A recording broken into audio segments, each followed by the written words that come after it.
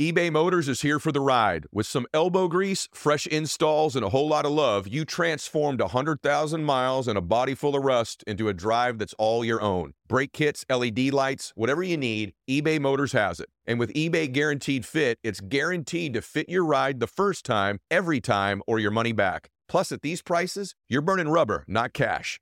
Keep your ride or die alive at ebaymotors.com. Eligible items only. Exclusions apply. See ebaymotors.com.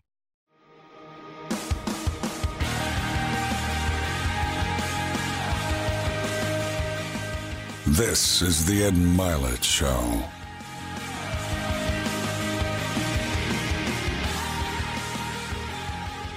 Welcome back to the show, everybody. I have such a unique woman here today.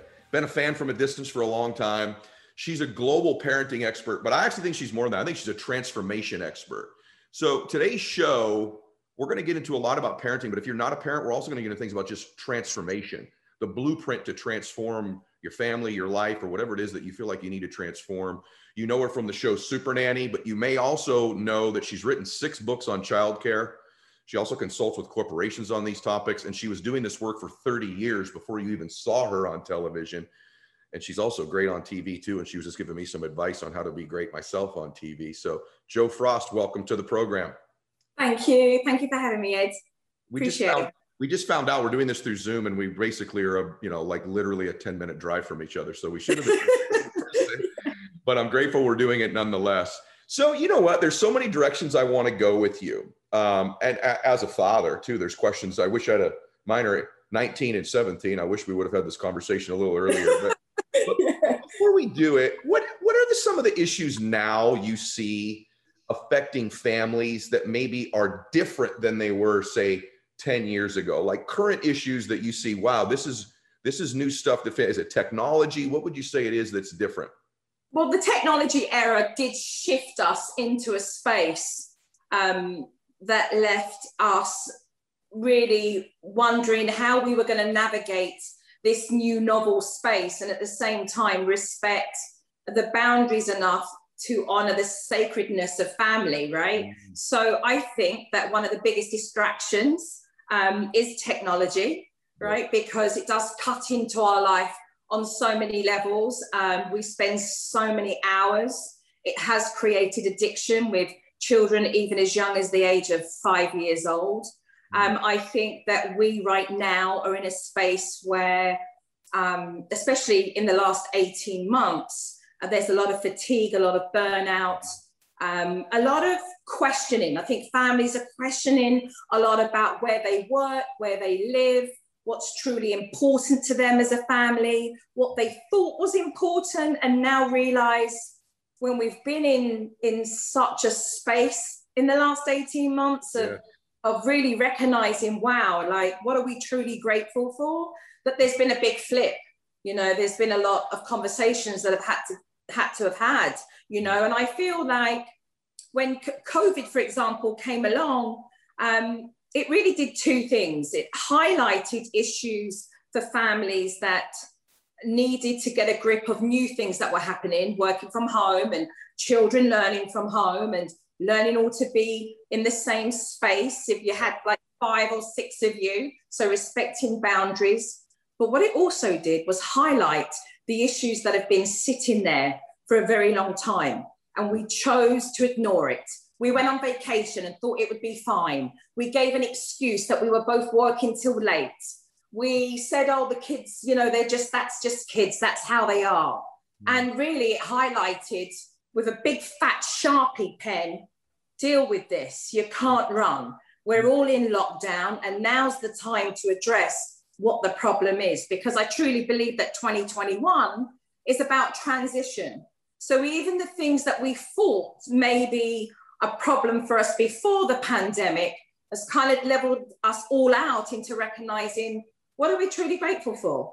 How are we going to move forward in 2021 to bring us more peace, more harmony, more connection as a family in 2022? Still honoring as a family our individualism, as mum and as dad, because we can get lost in that role and then forget about who we are as well. So a lot of the work that I do is not just helping families to transform when they come to me and say, we've got parental issues, but also to life coach in a way and being able to look at the married couple and to see how they can connect with one another and have their own journey, but support one another as a couple, as a married couple, because when they can do that, they show up better as parents for their children, you know? So good. You know, it made me think. It just dawned on me now that my son's off at college. Yeah. He just came back. He's back for the summer. And it just dawned on me when he walked in, I went, oh, he's back in our home. And then it sounds really silly, but I went, this whole time I've been creating a home. And you would think, well, duh, that's what you're doing. But no, I just kind of was a dad. My wife's an amazing mother, but like, I wasn't conscious of building a home. We've got a great family, but that thought just dawned on me after he left and he came back, like, this is our home. Yeah. This is our home. The place where children feel safe. The environment is loving and nurturing and accepting, because I believe when you can create that environment the best that you can, I really do feel it gives our children the courage to take risks, to step outside and to take risks and to do things, because they know that there's home. They know that they have parents that love, that support, that are there for them. I mean, that's, you know, that in itself, to be able to do that, just for families to be more consciously aware of the environment that they're creating for their children that we call home. Not a house. A house is not a home unless it has, you know, a parent who can create this loving environment that's fun and also just safe. Like, children want safety. You know, they want to feel safe in the home that they're in from the outside world. It's where we get to kick back and just be, you know, as a family. But it does, I think, give our children the ammunition to take risk, to go outside in the world, because there is this nest, you know, and we see it a lot now. We see it now because of the pandemic. We've had kids that have gone out and, you know, young adults that have been flat sharing and, you know, on their own, and times have hit hard and they've come back home for a bit and they'll settle themselves and then they'll be off again. But that security means the world, I think, to any child, in knowing that they had that. And I say that with knowing that this is something that we build, right? This is something that we build, just like when we watch birds in the garden and they're building nests. You see that it's not built in one day. You know, we build that. It's an experience that's infinite, goes on. You know, there's not an end game, is there? You know, our children are 30 and they're still they'll always be your, you know, your baby girl, you know what I mean? Your son, you know, that in itself. You, instead of speaking as a parent, why don't you, for everybody listening to this, speak as the child? If you could speak for a child and says, hey, mom and or dad, I would like this from you as my parent. This was what you could provide me that's the most important thing to me. What would that be? Safety, security, to be seen, to be heard, and your time. Your time. Time is so valuable. I believe that if we're chasing time, we're doing something wrong. I feel if we're chasing time, like I hear so many people complain about, well, I've only got 24 hours. Then that's what you got, 24 hours. So start to prioritize what you're going to need to show up in the way that you want to, whether the goal is getting healthier, whether the goal is concentrating on a business, whether the goal is resolution in some family issues. Like, you've got to recognize that when something becomes a priority, we give it our time, we give it our attention, we give it our focus. So prioritize. Another word I hear is consistency. Well, we can only be consistent if, as a parent, we can learn to say no to things that don't support us waking up every day and being consistent. Like, if you want to get up and hit the gym early hours in the morning, before the kids wake up, then you can't be watching the box set till 2 o'clock in the morning and not getting enough sleep, because you're going to have that monkey on your back saying, just stay in bed a little bit more, just stay in lit. And you're not going to, you're not going to build that willpower, right? You're not going to build that willpower. But I want to say something, Ed. You mentioned the word vulnerability, and I want to touch on that, because I do believe that we are in a movement for men in recognizing the importance of redefining masculinity. And a lot of American families have fathers that were raised by men who weren't taught how to emotionally connect.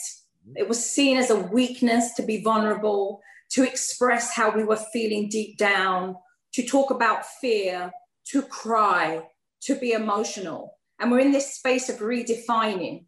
And one of the best, I think one of the best spaces we can be as a father for our own sons and for our daughters is to be able to say we're sorry when we've messed up, when we've done wrong. We can reset the bar, to apologize, to recognize that at the end of the day, it's not I'm the parent, right? And the kids do as we say, that we mess up as well. And to be in a space where we can be vulnerable, and that we can say to our children, I'm feeling a little sad right now, I'm feeling upset, However, I do know that that's how I'm feeling today, and we will muster through tomorrow, because there's been a lot of grief, over the last 18 months. There's been a lot of hard times.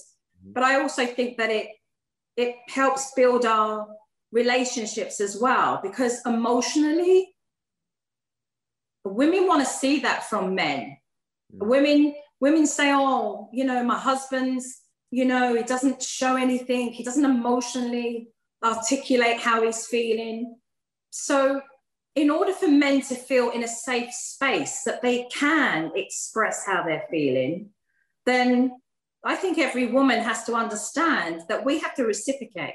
We have to be equal in how we show up as women, so that our men can feel safe, right? To express how they feel, to be in a safe space of vulnerability, and to not feel demasculated for that. And I want women to understand that, because if we want men to be able to understand us and to emotionally check into how we feel, then as women, we have to do the same back. We have to do the same back for our husbands, for our partners. We have to show up in a space where we're not, man up. What kind of man are you? We have to give them the space to be able to feel okay about doing that too. I guess there's level 2 issues that can affect a family, and there's a level 10. Like when I grew up, I had a loving family. My dad became my best friend, but there was alcoholism and some just really, level 8 or 9 stuff. Yeah. And there was a shame I felt about it, that families feel. And I feel like even if that difficulty you're having as a family is a level 2 or 3, we're not communicating, we don't love one another the way we could, or maybe we're not as kind as we could. I'd call that a 2 or a 3. There's shame associated. It's almost like there's a couple topics in our country that just people don't touch. One is, mental illness. Somehow there's shame attached to mental illness, which there should be no shame attached to. It's an illness, right? And then I think also family dysfunction or challenges in family. It's almost something to be embarrassed by. Do you sense that? And then what do you think a couple of those issues are that surface for the most part sometimes in families that you were, alluding to a minute ago? Yeah, I do sense that. I mean, we're in the middle of that conversation now worldwide, mental health and the importance of family wellness, and us recognizing the importance of emotionally checking in with ourselves as a family. Even when we think about your career and many others who are talking about life coaching and strategies and business and making money and being successful, what does that mean for the family? What does success truly mean for a family? What does it mean to the individual family member? So I think it's important for us to, concentrate on that and to look at how we're going to identify what those issues are and how we move forward. With many families, it's about looking at where they are now and where they want to be. and getting the results for them. Should families have those conversations, Joe? Like, is it, no one ever talks about this. Should families have like, hey, this is what we want to do as a family? Like, I don't think that's ever talked about. Is that one of the things you recommend? Like, get together and have a session with your children and your spouse? What are the goals for a family? Like I say to couples, right? You spent time dating one another. Like you hunted this woman down. Like you really liked her. You saw her wherever you saw her and you rang her up and she rang you back and you looked good and you showed out and you put the time and you put the energy into one another. You flirted, you know, it was all good. You were all hyped, right? You got to the stage where you want it to be exclusive. Then you took it another step further. You know, then you had children and you stopped talking. All of a sudden the energy went. Nobody put the same amount of energy into what you did in the beginning. And you have to keep talking. You have to keep having that dialogue. It's not, okay, we've had kids now, that's it. You know, we have to normalize those conversations. And the media doesn't always support that. When I look at magazines, when I look at articles online, how to hold a man down, how to keep a guy, how to get the girl that you want. It's like there's nothing about an appreciation of valuing who you are, your self-worth, and you showing up in your authentic self and being unapologetic about that, you know? And so when we're in a family and we meet someone and we take it to that space where we have children, we can't stop talking because I think children are little spiritual teachers. I think they show up and they again highlight what we need to be more of or less of to be the best in ourselves for them. There's nothing better than a little toddler showing up and teaching us more patience or more empathy or surrendering to things that we're just holding on to try and control, which is suffocating the whole family. So really when I show up and help a family, I'm the mirror. And it's not always what people like. They don't always like to see what I show them about themselves. So it's about unraveling how they got to that space. I work backwards. Yeah. It's taking, I think you've spoken about this before in your own field. It's taking something that can seem so complex and complicated and uncomplicating it. Yes. And that's the work that I do. Uncomplicate the situation because so many families out there do not want to admit it, but they're addicted to drama and they create more work for themselves. They're like, get out of your way, mum and dad, get out of your way. You're creating more of a problem here. Is this necessary? And why is it necessary? Why do you feel like you need to implement this? Let me hear you, but also giving the children a voice. So what I do is 360. It's important to be able to bridge the gap between parent and child and to give the child an opportunity to voice and express their feelings. And that for me is very, very powerful to educate a family about what that child's thinking. So for example, your teenager may say, I hate you. I absolutely hate you. I don't even know why I talk to you. And we take it so personally. We take it so personally. We think that, oh my God, we've screwed them up. They're never going to talk to us again. They're never even going to look at us again. We take everything so personal. And really that's about ego. You know, there's no room for ego when you're trying to build and connect with really an authentic self and love. So I got to ask you about that, Joe. I very much relate to what you're saying. Actually, neither one of my kids ever said they hate me, but I know that feeling of taking things they say personally. I want to make sure my kids don't think I outed them on the show because neither one's ever said that to me before. But I must say this idea that children are these little spiritual teachers. You know, children are curious. Children use their imagination. They're dreamers. And oftentimes in life, I think as parents, or just people that aren't parents listen to this, we just forget to be curious and use our dreams and our imagination. We just sort of exist to some extent. And they do teach us those things. And I think a family should have imagination. A family should be curious. A family should dream and have a dream as a family. And have goals. you know, and have goals. What do we want to do as a family? I think, you know, I think just looking, not everybody had that, right? So you were talking about your own upbringing. Not every great family. Parents. We didn't have a goal as a family. Yeah. And not every family had parents that were the example either.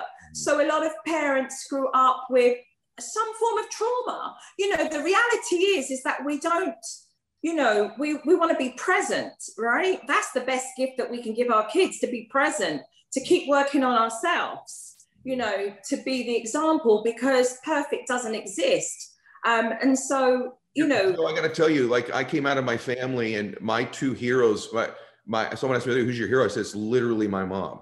And my mom's my hero because she literally kept our family together during those difficult times. I did feel as safe as I could and as loved as I could, mainly from my mom during those years. Yes. But you hit on something that is, to me, is the core of parenting that I've always wondered. And you said, allowing these little beautiful spirits to express themselves. So help us as parents.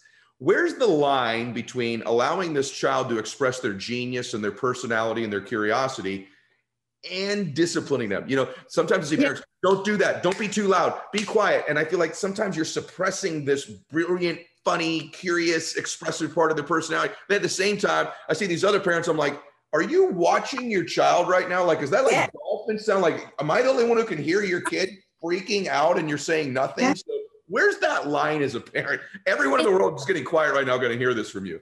In the middle. The line is in the middle. We've become a polarized world, and we've become polarized in our parenting.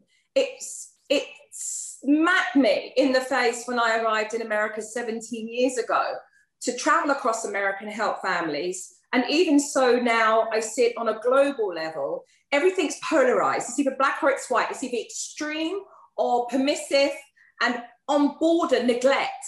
There's no consideration. There's no moral compass. There's no teaching of value. Like, values belong, there's no monopoly on values. It's not Republican, it's not Democrat. Every family should have values, right? What's important to them, how they're going to raise their children, the character of who they become. You know, you're the gardener and the carpenter. You know, I think it's important to recognize that as a family, and education, of course, is incredibly important, but it's in the middle, and it's what I call the LBC, recognizing what's life skills that we teach our children at whatever age, boundaries, and making sure that we can respect them, and understanding C for control, if we're being too controlling or they are, and where does that come from? The need to have to control, the need for a child to feel in control. So I think it's important to recognize the LBCs, right? The life skills, the boundaries, and the control. And the immediate ways in which we can keep families attached to their children in their relationships with those safe and healthy boundaries, and to understand where the dysfunction came from. I think it's important for us to self-heal, for us to understand why we may be emotionally triggered in certain circumstances, and to grow from that, and to have compassion. You know, we have to have compassion and empathy. We have to nurture our own inner child, because none of us come from perfect families. True. You know, one thing I have been aware of as I've worked with adults most of the time is that adults have an emotional home. They've got these 4, 5, 6 emotions that they're going to find a way to get every day. And no matter what the circumstances are, it could be a beautiful circumstance, or those emotions can be bliss, joy, ecstasy, passion, peace, whatever, laughter. Those emotions can be worry, anxiety, fear, depression, anger. And one of the things as a parent I have been pretty good at is knowing that children do eventually model the emotions they see you experiencing on a pretty regular basis, right? And so I'm wondering if that's part of your work. I know the day-to-day disciplines, but also how they see me living. Do they see joy in our home? Do they see peace in our home? Or do they see worry, anxiety, fear? Go ahead. I actually got asked that question the other day on Twitter. Somebody said, you know, should we be showing our children the way we connect as a couple? And I said, absolutely. Like, your children are watching you. They're the silent witnesses. You may not think, a lot of parents, they underestimate their children. They see everything. They hear everything, you know, that they're not sitting there benign and just in bliss. They see it all. But most importantly, energetically, they feel it. They feel everything, you know. So when we show up emotionally, and that comes with a certain type of behavior, whether that's showing in good lights, how we move through adverse times, or, you know, how we don't, either way will be monkey see, monkey do, you know, and children will learn that. And I answered this question to the lady that said, should we be showing? And I said, absolutely.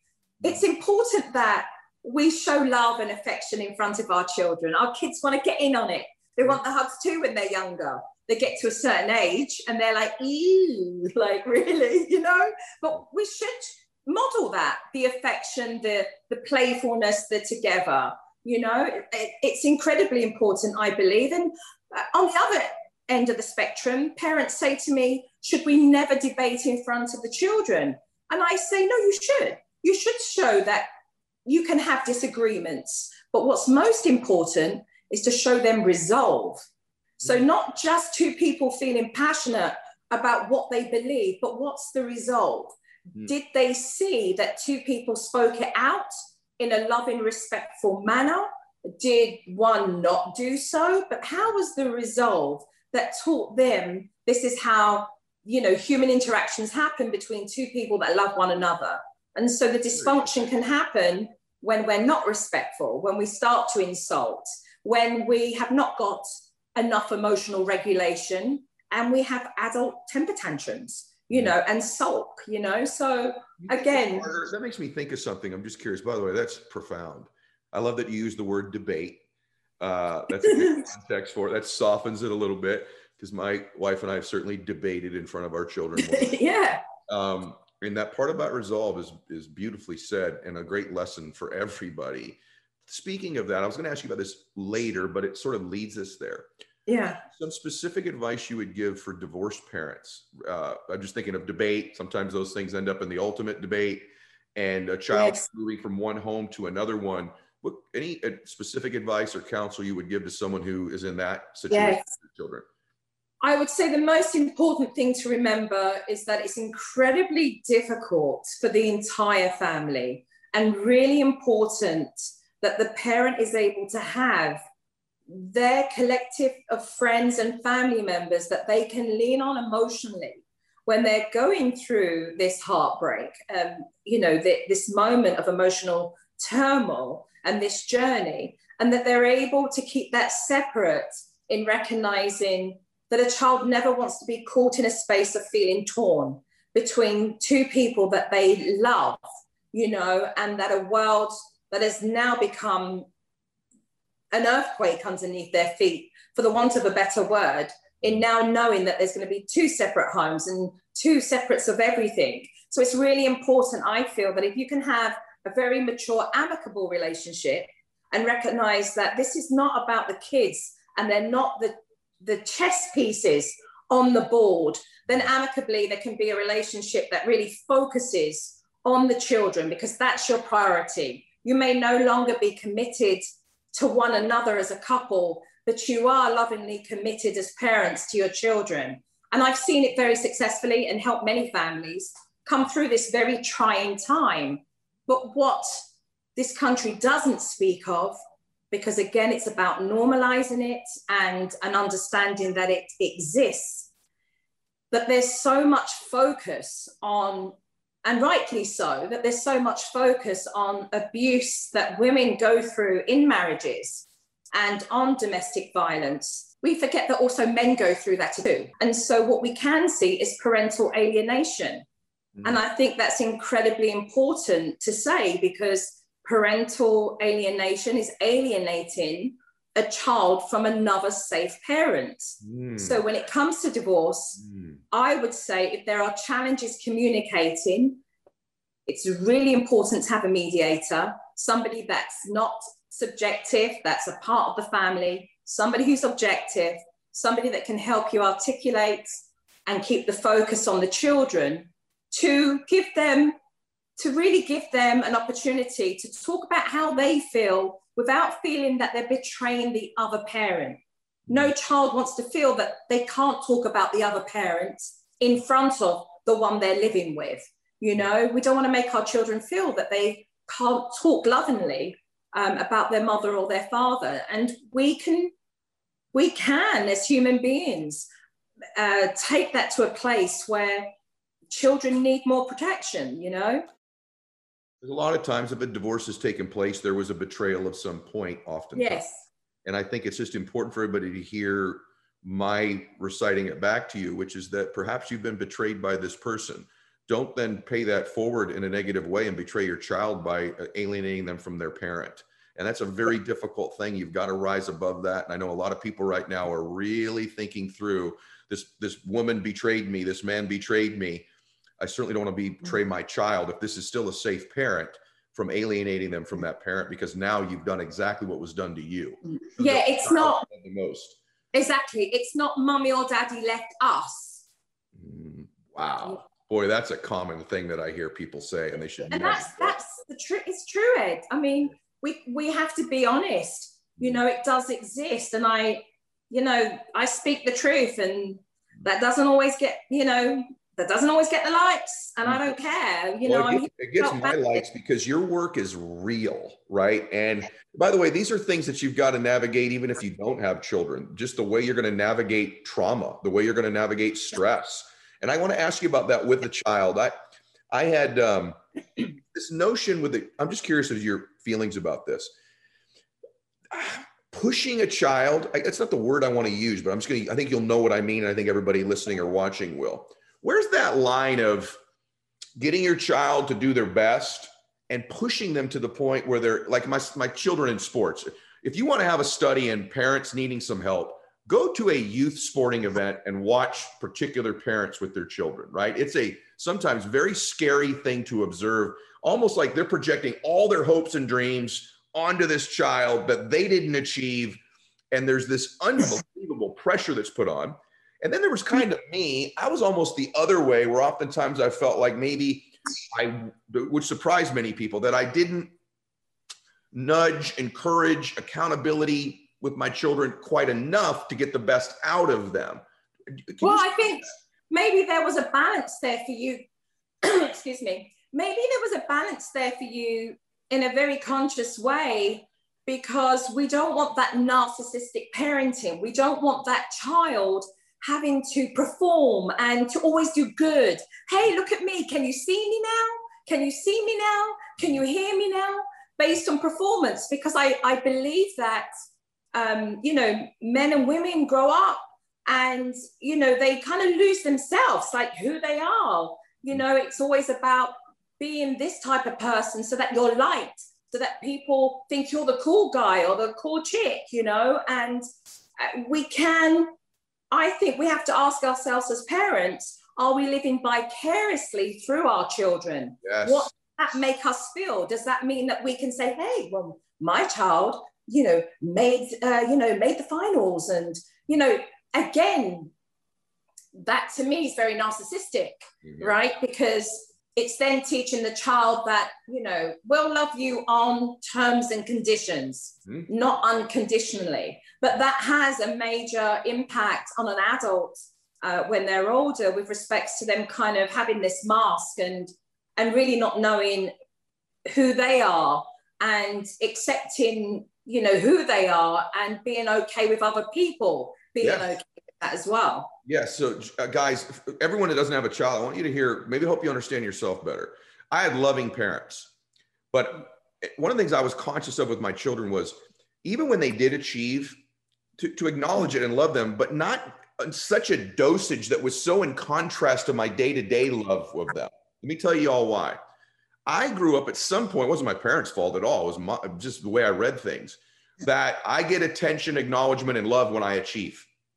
So I attach achievement, winning, getting the first place, doing this, doing that to my identity and feeling loved. Be very careful. I think you would acknowledge, Joe, doing that with your children, where it's at one level most of the time, then they achieve its way up here, then it's back down here again. Yeah. It's something we're not conscious of. True? Yes, absolutely. And I also feel that if parents can be less distracted with all the noise and the technology around them, because listen, it's not just kids that are on their phones, it's parents as well. If we're more in tune to our children, then we should learn to be more confident in trusting our gut, because we know when our children are being lazy and not wanting to show up, or when they're just procrastinating. Like, there comes a moment when you know, because you've seen it, you know they can do better, but they're just rushing it, or they can't be bothered right now, or they want to go out with their friends, or they're just not interested, or maybe they're tired, you know, because they've had a stressful couple of weeks. So again, when we're more in tune, and that takes us being more observant, that means us not being distracted by outside stuff, then we can really connect on a level where we see every detail, and we start to see more as we connect intuitively with our children. And that I want parents to, you know, like I said, you know, trust your gut. Like, if you're in a rut, like, trust your gut, because, you know, that's never normally wrong. Parents normally know when something's off, when it's just off kilter. They normally know. I love that. You know, it's funny about this presence thing, because I teach it. I teach, hey, put your phone down when you go to dinner. We were at dinner 2 nights ago. And so I want everyone to give themselves some grace, because I think it's something you have to be intentional about all the time in the world today. Yeah. So I'm fortunate that when I go out, sometimes people want to come up and talk to me or take a picture of those kinds of things. Sometimes that breaks my routine. So anyway, we're at dinner. I just want to share this with everybody. We're at dinner the other night, 2 nights ago. And I looked and I watched this family, and I just noticed them, and they were all on their phone. Dad's head was down in his phone, mom's head, and the 2 kids were, they weren't looking at each other, they were typing. And I immediately went, gosh, that's not the way it should be. I feel bad for them. And then my eyes glanced back to our table.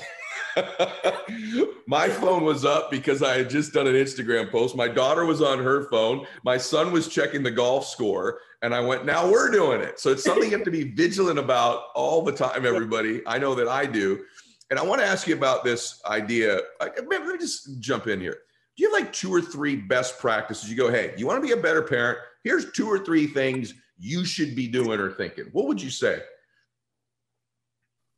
I think one to be, it's confidence. It's all about confidence, right? And how do you be confident in something maybe you grew up not in a good one, and no one taught you how to do it in school, and all you've got is Joe Frost? Get one of her books, or how do you display that confidence? Well, you could. I think it's practice. I think people are hard on themselves. Like, they want it right now, immediate gratification. Like, they want to be able to just pick something up and get it, right? They get impatient with themselves. But, you know, what I've learned has been over thousands and thousands of hours in the trenches with families, and lots of different types of families. So I say, in order to build that confidence, you know, one, you have to be realistic with identifying what those challenges are. You have to face them head on. You can't run from them. You have to be real with yourself. You know, what are we really dealing with here? That's the mirror. And then secondly, you've got to have an action plan. Like, how are you now going to change this? Like, how are you going to take the first step on the ladder? What are you going to do? Are you going to buy a book? Are you going to take an online course? Are you going to call somebody up? You know, like, you know, people call me, right? Are you going to call up and we're going to do the work together? And are you going to make a commitment? Because you can talk a good game for 5 minutes, but can you walk it? Are you going to commit to the changes? You know, and that's really important. Like, when I help the families that you see me help on the show, they give me their undivided time and attention. And they are committed to the process of wanting to change. Now, the journey challenges them, and there are hurdles, but it's not looking at the hurdle or the brick wall as unclimbable. You can climb that wall if you want to. You'll find a way. So it's got to be, everything's got to be about stay open, stay open. This is about us working as a team, and families get into a space where it becomes that. It's you, like you're on the same side. So how will we talk about an issue together to resolve it together, you know, and really taking into consideration how the other person is feeling and why they're showing up that way. And again, it comes back to ego. A lot of that ego gets in the room where it's about being right. rather than really being happy with what the outcome could be. You know, it's about an immaturity. It's about somebody feeling slighted and the communication is off, where somebody felt they weren't able to communicate how they felt without being attacked or without hearing a defense. Yeah. So again, it's unblocking. It's unblocking for those parents so that they can continue moving forward. But you've got to commit. You've got to give the time. You've got to surrender and identify what those issues are. And you've got to keep going, because we all come off track, but you've got to get back on the horse. You know, you've got to get back on it, you know. And we do tend to helicopter parent. We don't want our children to feel disappointed. We don't want our children to feel upset. We don't want our children to feel angry. So we pacify. We don't want them to feel what makes you mentally stronger. You know, a kid's got to fall off a bike and graze their knee and feel the pinch and feel that little bit going on the knee to make it better. Ouch, right? To get better at their coordination and ride. Like, sometimes you've got to fear the fear and do it anyway, right? And face it head on. Recently, we had our grandson, you know, my husband's son, right? So we had him, he's got his helmet on and he's ready to ride his bike. You know, our husband taught him how to ride his bike. He was well proud of himself. He's like, I want to go out on my bike and ride it down the street. We're like, okay. And I said, he's going too fast and he's going to fall. So my husband was like, Eli, slow down, you're going to fall. I said nothing. And he's looking at me like, my husband's looking at me like, you're not saying anything. I'm like, he's going to fall. And when he falls, it's how we're going to react to that that's going to make the difference in him getting back up on that bike and riding. And he fell and he grazed and he cried. And we said, you know, oh, look, come and let's have a look at that. But as soon as we did that, we're like, all right, buddy, so you've had your first fall, get back on that bike, let's do it. You know, and he was like, all right, it's all done, let's go. And there he was. What a magic lesson. What a magic lesson. Shoot, where were you? 15 years ago. That's such a, I should have been reading one of these books of yours. What a magic lesson that is. I got to tell you that, by the way, you want to raise a kid that can stand out in the world, you do a little bit of what you just said. That's a huge difference. So I got to snowplow. You know, we've heard a lot of it. You know, parents snow plowing, making it easier. You know, look, you can be really, really intelligent, but that's only going to get you so far. Like the grit and the character to not give in. Every time you get knocked down, you back up again. Like that grit is what's going to take you the extra 5 miles. And that's about having mental strength as well. I left a post the other day. Don't give up on your children, so you teach them never to give up on themselves. I did do a couple things right. Like, you're making me feel good. But a couple of times there's things at school where the teacher wasn't unfair. It was unfair to one of my kids or something. And every parent's going in negotiating with the teacher. And I remember telling my wife, I said, you know what? Let's just let them handle this. And even if they are being treated a little bit unfair, they're going to have this happen in their lives when we're not around. Let them navigate this. Let them deal with it. So it's not that I wouldn't intervene in something if it was dramatic, but I think there's too much intervention. There's not enough of letting them metaphorically fall in life, right? Yeah. And you're doing such a disservice to your kids. Now, as a parent, is there a way to give our children more confidence? Like, one of the things I wanted from my children when they left my home, I wanted them to have their faith or their moral compass. I wanted them to have self-confidence. And I actually wanted them to be really good communicators, which I also put under that banner, the ability to be present with people and listen. I think a high form of communication is listening. Yeah. Anything that you recommend to a parent who's listening to this, or by the way, it could even apply to an individual. I think you've hit it. Okay. I think you've hit those points already. You know, being able to teach by example. Good communication starts with listening first. You know, so your style of communication, having the patience to listen, to give children a platform to recognize the difference between them voicing their opinion and not mistaking it for back chat. Sometimes I hear a lot of parents say, my kid's back chatting. And I'm like, no, back chat is when you deliver your opinion and you're insulting and you're cocky and you have an attitude, you know. That's not the case. You know, when a child is giving their opinion respectfully, wow, that's them voicing how they feel. We can mistake that sometimes for back chat. So we also must give our children the breathing space to learn themselves. Not everything has to be structured.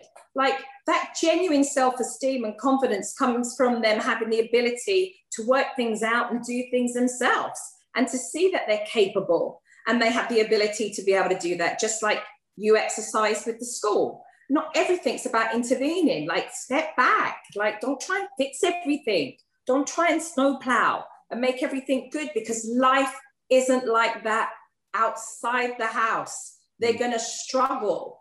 And it goes with, I feel it goes with a very delicate line in teaching our children resilience and teaching them the importance of still recognizing emotionally when they're overwhelmed and needing to voice and to talk, and knowing that they can come to you as children when they're struggling, when they're feeling overwhelmed. You know, there's a very fine line. There's a balance between that, because I do want children to have mental resilience, you know. And we are caught, I believe, in a time where we have a generation of people that wouldn't communicate as well. They wouldn't have had a higher emotional intelligence, that just suck it up and deal with it, you know. Yeah. And then children can't talk. And then you have this whole generation of touchy-feely, and it's all about the feelings, and then no self-discipline, like none at all. So really the compromise is meeting in the middle. It's truly about recognizing that it's not one particular parenting style. It's being able to think very quickly on your feet, to look at scenarios that's happened before, because parenting is also a moving target. So look at everything. Why is the child behaving this way emotionally? What are the circumstances surrounding that? What is the best way for me to respond and not be reactional? Gosh. You know, we can then build, you know, certainly this infrastructure in our homes that really honor the importance of mental resilience, but an emotional compassion and empathy, that our children know that they can always come to us, even if which they will in their older teenage years. They'll make decisions and they'll screw up and they'll learn by it. I have to tell you, Joe, you're so brilliant, because I love being vulnerable. That's something I didn't do a good job of. I did not do a good enough job. I set standards. I was loving. We had our faith. We had goals as a family. But one thing I didn't do, that a dear friend, Teddy Mellencamp, actually pointed this out to me, one of my dear friends recently. And she said, well, does so-and-so feel like they can call you and say, hey, I've made this mistake, I need your help? I said, I think so. Well, have you told them that? No.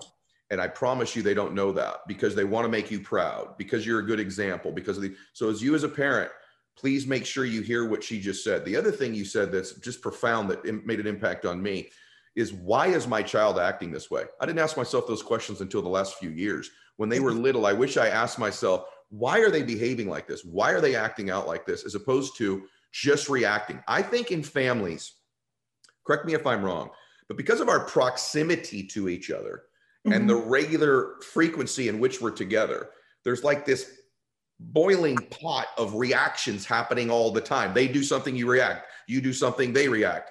And it's reacting all the time. Whereas in business or in other areas of our lives, or even with our friends, we're like, let me think about what I want to say here. Let me process this. Let me be intentional to some extent. But in families, we are reacting all the time unless we're conscious of not reacting and asking ourselves these questions. Don't you think it's even more true in a family structure than anywhere else, that the reaction takes place? Yes, because we're emotionally invested, because, you know, this is our family, and there's nothing more sensitive to a family when you start talking about their partner or their children, because it's a reflection of us. And we start to think about that. And what does that say about us? Again, it's the ego. What does it say about us? What about transformation in general? So I'm a parent or I'm not a parent. You're a transformation expert. And any of you that have seen the show, it's remarkable some of the situations you walked into and when you leave the transformation.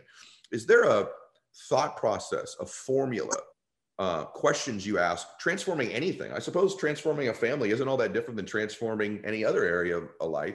Is there a process? You guys are like an evaluation, the mirror, is there something you do that's sort of your structure if you were to recommend it to somebody who want to transform their family or any part of their life? Yes, I think you have to be all in or nothing. Like, it's all or nothing. There's no half-assing. You're either in it to win it, to change it, right? Or you're not. So if it's a sleeping issue, it's about recognizing, that you've had enough, right? You get to the point where you've had enough. And I think that change happens like that. You can procrastinate for years. You can love hearing your own voice. But at that point, when it's enough, right, change happens like that. And at that moment, what's it going to take for you to be able to get that result? What are you prepared to do? And I kind of feel like Liam Neeson to some extent, like, you will be taken, like, you will be tired. You are going to want to pull your hair out. Your kid is going to push every button they can push, because guess what? They know the playbook. They've been reading you since they were born, right? So I give them the what to expect of themselves, knowing who they are, because it's not what you tell me, because what you tell me is what you want me to know about you. It's what you don't tell me. It's what you don't tell me. And so I'll take a situation and work backwards. So what are you not revealing?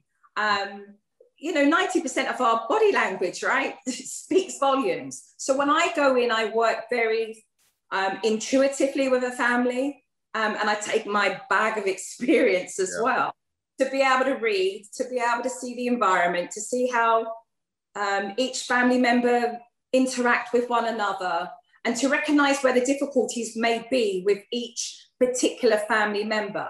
So if I see one parent that has less patience, but they're more pacifying the child, I'll put them in the ring straight away. I'm going to want them to learn the self-discipline. I'm going to want them to go back and back again and back again, because it's training that muscle, right? And I want them to keep doing it, the repetition. So it's looking and identifying what the issue is, like the surface issue, like my child won't sleep and they keep coming in our bed. And then I start to reverse it and work out what the real issue is. And it could be that the real issue is not the fact that the child can't self-soothe.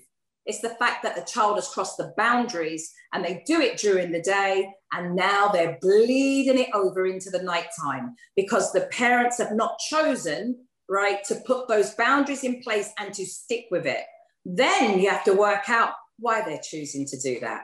Why are they not honoring what they're saying, what they want? So mean what you say what you mean, but don't say it mean, right? Oh, that's so good.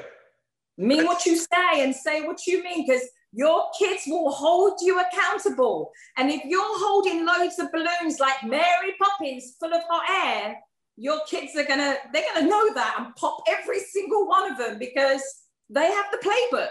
So you have to literally write a different playbook, right? You have to flip the script and change it all up and know. So it's with conviction, but it's got to make sense.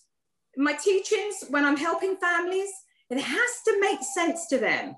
So I have to work out very quickly what the analogies will be, what the antidotes will be, how I'll be able to take their life and certainly create a quick painting, a quick picture for them to go, I get it. I see what you mean now. Because if you don't get it, then you're not going to do it. And if you don't understand why you're doing it, like getting a child to sleep is about giving them as the parent the sleep that they need, so that they are, their brain is repairing and restoring and, healing and ready sprite to learn in the morning. Not because I need the kids to go to bed, because I need a glass of red wine and I'm tired, I've had a long day, right? Now that's what parents are thinking. But if I can get you to understand the importance of the difference you will make, then I can empower parents to be the best for their kids, because that's enough. If you can say, I've been the best that I feel I possibly could have been today, then that's enough for today. And tomorrow's another day, because it will be a different day. You're brilliant. You are brilliant.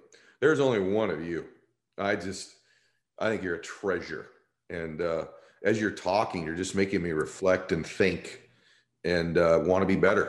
And so I'm very, very grateful for you. I can tell you, I know millions of people's lives were affected today, but I can tell you I know one, which was mine. And my family's going to be better for it, Jo. So thank you.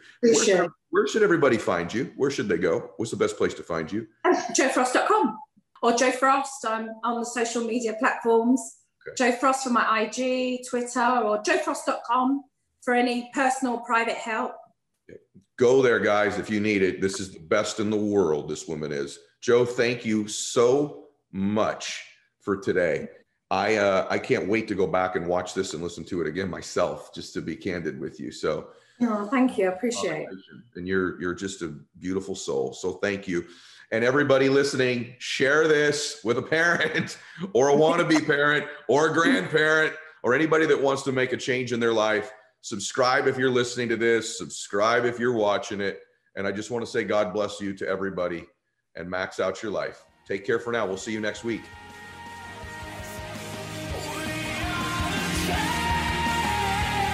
This is the Ed Milet Show.